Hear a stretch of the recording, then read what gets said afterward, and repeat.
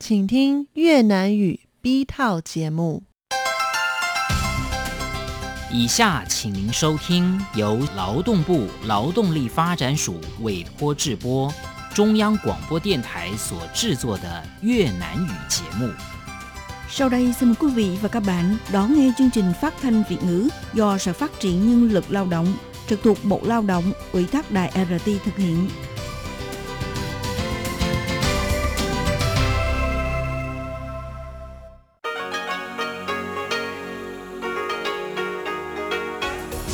Đây là Đài Phát thanh Quốc tế Đài Loan RTI.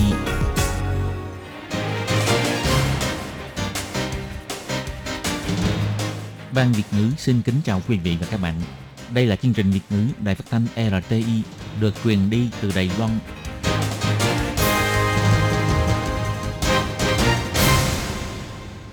Hello, Tôi Kim xin kính chào các bạn. Hoan nghênh các bạn đã đến với chương trình Việt ngữ ngày hôm nay của chúng tôi. Các bạn thân mến, hôm nay là thứ Ba, ngày 6 tháng 7 năm 2021, cũng tức ngày 27 tháng 5 âm lịch năm Tân Sửu. Chương trình Việt ngữ ngày hôm nay của chúng tôi sẽ bao gồm các nội dung chính như sau. Mở đầu là bản tin thời sự trong ngày, tiếp đến là bản tin đến từ Việt Nam, rồi đến chuyên mục tiếng Hoa trong mỗi ngày, chuyên mục tủ kính sinh hoạt và sau cùng chương trình của chúng tôi sẽ khép lại với chuyên mục giờ hẹn các bạn. Mở đầu chương trình hôm nay, Tố Kim xin mời các bạn cùng đón nghe bản tin thời sự trong ngày. Và trước hết, mời các bạn cùng theo dõi các mẫu tin tóm lược. Nhật Bản tiếp tục quyên tặng cho Đài Loan 1.130.000 liều vaccine AZ. Thủ tướng Tô Trinh Sương cho biết, vaccine Đài Loan đặt mua cũng sắp có tin mừng. Đài Loan ghi nhận 27 ca nhiễm COVID-19 trong nước, 17 ca tử vong.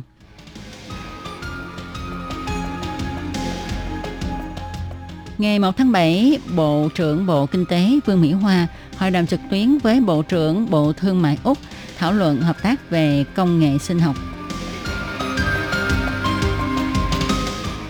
Và sau đây Tố Kim xin mời các bạn cùng đón nghe nội dung chi tiết của bản tin thời sự ngày hôm nay nhé. Nhật Bản tuyên bố sẽ tiếp tục tặng Đài Loan thêm 1.130.000 liều vaccine AZ. Vào ngày 6 tháng 7, Thủ tướng Tô Trinh Sương bày tỏ lời cảm ơn Nhật Bản đã ra tay đúng lúc Đài Loan đang rất cần sự giúp đỡ. Tiếp theo, 1.240.000 liều vaccine AZ mà Nhật Bản viện trợ không cần hoàn lại cho Đài Loan vào tháng trước. Ngày 6 tháng 7, Bộ trưởng Bộ Ngoại giao Nhật Bản Toshimitsu Motegi cho biết Nhật Bản sẽ tiếp tục cung cấp cho Đài Loan thêm 1.130.000 liều vaccine AZ. Tại cuộc họp báo thường lệ, ông Motegi nói, lô vaccine này sẽ lên đường vào ngày 8 tháng 7. Sau lô vaccine 1.240 liều được quyên tặng Đài Loan vào ngày 4 tháng 6, Nhật Bản tổng cộng đã viện trợ cho Đài Loan 2.370.000 liều vaccine AZ. Trong lúc thị sát tình hình vaccine của nhóm đối tượng tài xế taxi vào sáng nay, Thủ tướng Tô Trinh Sương trả lời phỏng vấn cho biết, toàn thế giới đang tranh giành mua vaccine. Cảm ơn Mỹ và Nhật Bản đã ra tay giúp đỡ Đài Loan rất đúng lúc. Ông Tô Trinh Sương nói, tại全球争取疫苗的时候，我们看到美国、日本都在的给我们及时雨送我们疫苗，非常感谢。我们知道，现在经过我们的努力，不但有好消息会接连而来，而且我们自己买的疫苗也会陆续进来，相信大家很快的就会看到好疫苗进来，很快的会听到好消息。 Trong lúc toàn cầu đang tranh nhau mua vaccine, chúng ta thấy Mỹ, Nhật Bản đã đưa tay giúp đỡ rất đúng lúc, viện trợ vaccine cho Đài Loan. Thực sự vô cùng cảm ơn. Chúng ta cũng biết rằng nhờ sự nỗ lực của Đài Loan không những liên tiếp có tin vui, hơn thế nữa vaccine Đài Loan đặt mua cũng lần lượt được giao hàng. Tin chắc rằng sẽ sớm được thấy vaccine vận chuyển đến Đài Loan, sẽ nghe được tin vui. Trên Facebook, Thủ tướng Tô Trinh Sương cũng bày tỏ lời cảm ơn Nhật Bản đã quyên tặng vaccine cho Đài Loan. Ông nói, bạn bè chân tình sẽ đưa tay ra giúp đỡ vào đúng lúc cần thiết nhất. Từ lâu nay, Đài Loan và Nhật Bản luôn quan tâm đến nhau. Một lần nữa, ông bày tỏ cảm ơn sự khẳng khái của Nhật Bản, cũng gửi lời chúc Olympic Tokyo sẽ diễn ra thuận lợi. Thủ tướng Tô Trinh Sương cho biết, tỷ lệ bao phủ tiêm vaccine của Đài Loan hiện đạt khoảng 10%. Hy vọng những ai đến lượt tiêm vaccine thì hãy nhanh chóng đi tiêm để nhanh chóng gia tăng tỷ lệ bao phủ của vaccine, đạt tới mục tiêu miễn dịch cộng đồng. Ông cũng nói, nền tảng đặt hẹn tiêm vaccine do Ủy viên Chính vụ Viện Hành Chánh Đường Phụng thiết kế đã được đưa vào sử dụng, hy vọng thực hiện tiêm vaccine theo phương pháp khoa học nhất, có hiệu quả nhất. Văn phòng sự vụ Đài Loan thuộc Quốc vụ viện Trung Quốc cho biết, công ty Fosun Pharma Thượng Hải là đầu mối duy nhất Đài Loan có thể liên hệ nếu muốn mua vaccine BioNTech của hãng dược Pfizer. Đối với việc này, Thủ tướng Tô Trinh Sương cho biết, vaccine là để bảo vệ mạng sống con người. Chính phủ Đài Loan một lòng một dạ, đều chỉ là vì bảo vệ sức khỏe cho người dân. Lúc này, Trung Quốc vẫn còn leo lẻo nhắc đến chính trị, hạ thấp Đài Loan chỉ là cấp địa phương. Đó chính là nguyên nhân gây nên sự phản cảm của Đài Loan đối với Trung Quốc. Ông cho biết vẫn sẽ từ chối mạnh mẽ nếu Trung Quốc tiếp tục nhắc tới việc muốn thống nhất Đài Loan. Điều này đều do Trung Quốc tự gây nên. Ngày 6 tháng 7, Trung tâm Chỉ đạo Phòng chống dịch bệnh Trung ương công bố Đài Loan ghi nhận thêm 29 ca nhiễm viêm phổi COVID-19, trong đó 27 ca nội địa, 2 ca lây nhiễm từ nước ngoài và 17 ca tử vong. Bộ trưởng Bộ Y tế và Phúc lợi Trần Thời Trung cho biết, trong 27 ca nhiễm nội địa hôm nay bao gồm 17 nam và 10 nữ, có độ tuổi từ chưa đầy 5 tuổi đến trên 70 tuổi. Thời gian phát bệnh từ ngày 10 tháng 6 đến ngày 5 tháng 7. Các ca nhiễm này phân bố lần lượt là thành phố Đài Bắc nhiều nhất 14 ca, thành phố Tân Bắc 11 ca, huyện Bình Đông và huyện Trương Hóa mỗi nơi 1 ca. Trong đó có 17 ca nhiễm đã biết rõ nguồn lây, 10 ca đang điều tra truy vết. Trung tâm Chỉ đạo Phòng chống dịch bệnh Trung ương cho biết, hôm nay cũng tăng thêm 17 ca tử vong, gồm 14 nam và 3 nữ. Thời gian phát bệnh trong khoảng từ ngày 16 tháng 5 đến ngày 2 tháng 7. Thời gian xác nhận nhiễm bệnh là từ ngày 19 tháng 5 đến ngày 5 tháng 7. Thời gian tử vong là từ ngày 28 tháng 6 đến ngày 5 tháng 7. Trung tâm Chỉ đạo Phòng chống dịch bệnh Trung ương cho biết thêm, hôm nay tăng 2 ca lây nhiễm từ nước ngoài. Ca thứ 15.180 là nam giới hơn 10 tuổi, quốc tịch Đài Loan. Ngày 4 tháng 7 nhập cảnh Đài Loan từ Mỹ.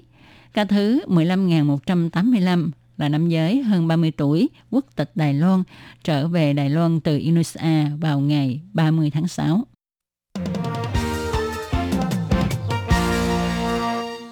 Theo Bộ Kinh tế, vào tối ngày 5 tháng 7 cho biết, Bộ trưởng Vương Mỹ Hoa vào ngày 1 tháng 7 đã hội đàm trực tuyến với Bộ trưởng Thương mại, Du lịch và Đầu tư Úc Th.Ba. Hai bên giao lưu ý kiến về tình hình kinh tế thương mại quốc tế, năng lượng, công nghệ sinh học, mậu dịch song phương và quan hệ đầu tư. Bà Vương Mỹ Hoa cũng được Bộ trưởng Th.Ba mời tham dự hội thảo năng lượng hydro xanh do Văn phòng đại diện Úc tổ chức vào ngày 27 tháng 9 sắp tới. Trưởng đại diện Văn phòng đại diện Úc tại Đài Loan, bà Jenny Plumfa, vào ngày 5 tháng 7 cũng chỉ ra rằng cuộc hội đàm giữa hai vị bộ trưởng của Úc và Đài Loan đạt được thành quả rất dồi dào và Đài Loan là đối tác quan trọng của Úc trong hợp tác kinh tế, thương mại và đầu tư. Hy vọng có thể sâu sắc hóa mối quan hệ của hai bên trong lĩnh vực bao gồm năng lượng, công nghệ sinh học, tài chính và giáo dục. Bộ Kinh tế cho biết, bà Vương Mỹ Hoa sẽ tham dự hội thảo năng lượng hydro xanh do Văn phòng đại diện Úc tổ chức vào ngày 27 tháng 9 theo lời mời của Bộ trưởng Th.Ba và cho rằng có thể thúc đẩy sự giao lưu giữa chính phủ, giới học thuật và giới doanh nghiệp của hai bên trong việc phát triển nguồn năng lượng mới, cũng tạo lợi ích tích cực để hoạch định chính sách phát triển tiếp theo cho chuyển đổi nguồn năng lượng của Đài Loan. Hội thảo này sẽ tập trung thảo luận các vấn đề gồm phát triển kỹ thuật, tình hình ứng dụng hiện tại và mô hình hợp tác trong phương diện năng lượng hydro xanh giữa Nhật Bản và Úc. Bộ Kinh tế cũng chỉ ra rằng cuộc đối thoại giữa Bộ trưởng Vương Mỹ Hoa và Bộ trưởng Th.Ba vừa qua đã đẩy mạnh mối quan hệ kinh tế thương mại giữa Đài Loan và Úc, cũng có thể thúc đẩy quan hệ hợp tác song phương trở nên mật thiết hơn trong tương lai. Giữa Đài Loan và Úc có tiềm năng hợp tác trong việc phấn đấu vì mục tiêu Net Zero, tức là khí nhà kính bằng không. Theo chính sách chuyển đổi nguồn năng lượng mà Đài Loan triển khai xúc tiến, đặt mục tiêu năm 2025 sẽ trở thành quốc gia phi hạt nhân. Năm 2050 sẽ đạt được mục tiêu chuyển đổi năng lượng Net Zero. Các ngành công nghiệp cũng đi theo xu hướng chuyển đổi sang quy trình sản xuất giảm khí thải nhà kính. Nếu đơn vị quốc doanh như công ty xăng dầu CPC sau này sẽ dẫn đầu thành lập trung tâm chất xúc tác, chuyển đổi thành nhà cung ứng năng lượng hydro xanh, trở thành nhà cung ứng nguồn năng lượng khí thải bằng không hoặc lượng khí thải nhà kính thấp để hướng tới mục tiêu Net Zero. Các bạn thân mến, các bạn vừa đón nghe bản tin ngày hôm nay do Tố Kim biên soạn và thực hiện. Bản tin hôm nay xin được kết thúc tại đây. Tôi Kim xin chân thành cảm ơn sự chú ý theo dõi của các bạn. Thân chào tạm biệt. Bye bye. Xin mời quý vị và các bạn theo dõi phần tin Việt Nam. Các bạn thân mến, Hải Ly xin chào các bạn. Sau đây mời các bạn đến với bản tin đến từ quê hương. Trước hết là phần điểm tin chính. Hà Nội phấn đấu đến hết năm 2021 đạt 91,5% dân số tham gia bảo hiểm y tế.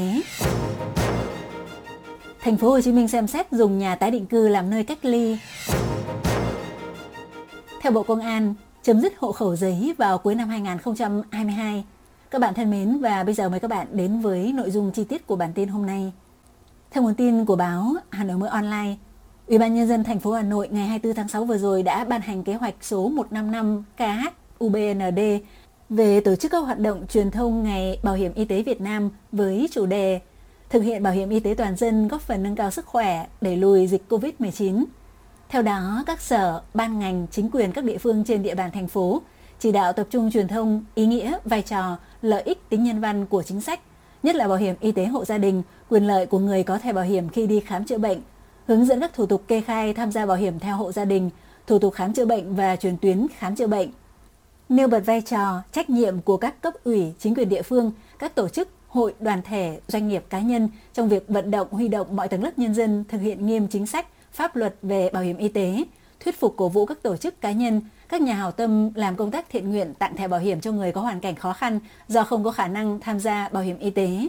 Cùng với tuyên truyền nhận diện các hành vi vi phạm, những hình thức lạm dụng, trục lợi trong thực hiện chính sách bảo hiểm y tế và mức độ xử lý đối với tổ chức cá nhân.